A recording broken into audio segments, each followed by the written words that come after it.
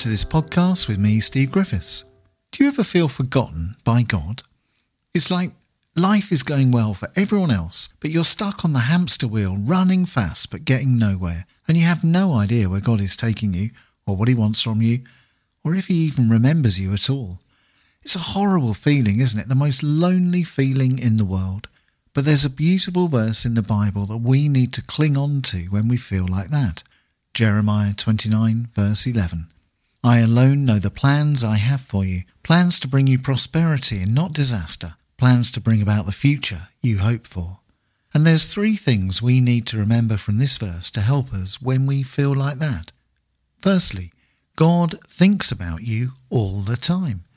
Now that's the most important thing you will ever hear. Not for a single second are you ever out of God's mind. Even though God's got a whole universe to run, he never forgets about you. He never forgets who you are and the pains you feel. In Jeremiah 29 verse 11, God says, I alone know the plans I have for you. It's an incredible fact that God has a plan for your life. You are that important to him. He loves you that much that he does not will it that you should just meander along during your time here on earth.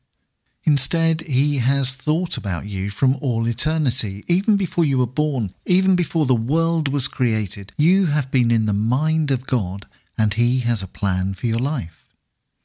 Secondly, God wants what is best for you. In this verse from Jeremiah, God says, I have plans to bring you prosperity and not disaster. Now here's the interesting thing. Our prosperity and good things happening for us are not dependent on us being worthy or on the fact that we're somehow deserving of God's blessings. The exact opposite, in fact. It's a sign of God's grace and love for us, even though we don't deserve it.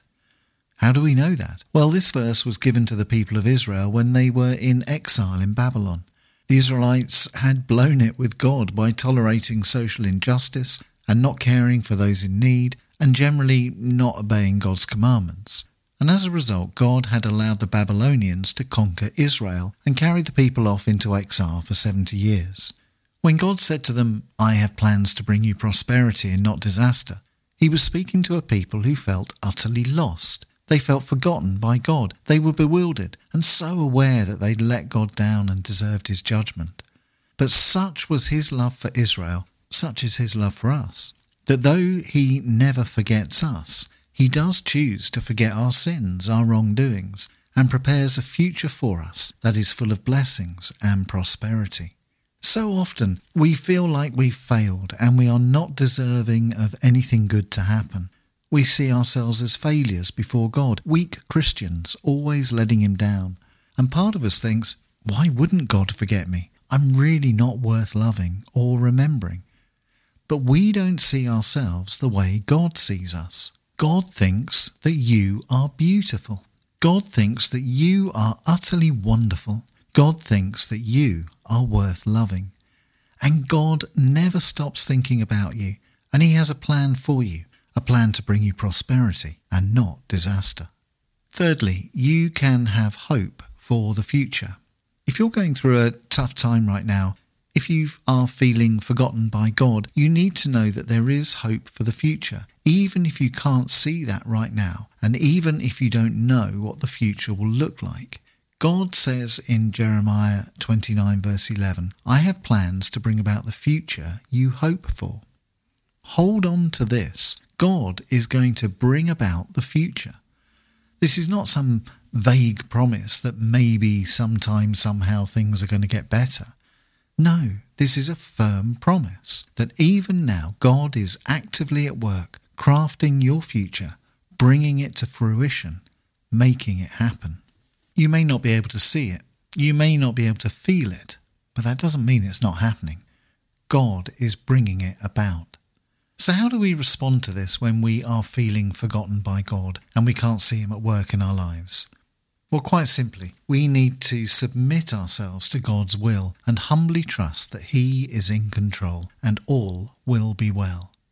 And I think the best way for you to do that is to spend some time looking back over your past and remembering how God has always been there for you and how he has never let you down before. Look back and remember all those times in the past when you felt confused and directionless, But now you can see God's hand at work and how, even though you couldn't see it at the time, God was working out his plan in your life. Look back and remember those times before when you have felt forgotten by God. And now you can see that he never did forget you and was always working for your good. If God has done that for you consistently in the past, there's no reason to doubt that he will do it for you again today. Do you feel forgotten by God? He hasn't forgotten you. You are always on his mind, and he is bringing about his plans for you right now. Plans for you to prosper and know his blessings. Plans to bring about the future you hope for. You may not feel it. You may not see it right now, but it's happening, just like it always has. So trust in the Lord with all your heart and wait patiently on his good timing in your life. It's going to happen because God has promised that it will. And God is always faithful to his promises and faithful to you.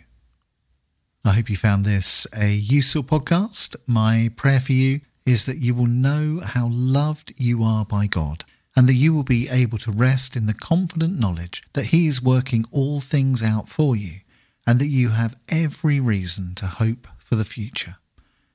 So wherever you are, I hope you're having a great week and I look forward to being with you again very soon. Bye-bye.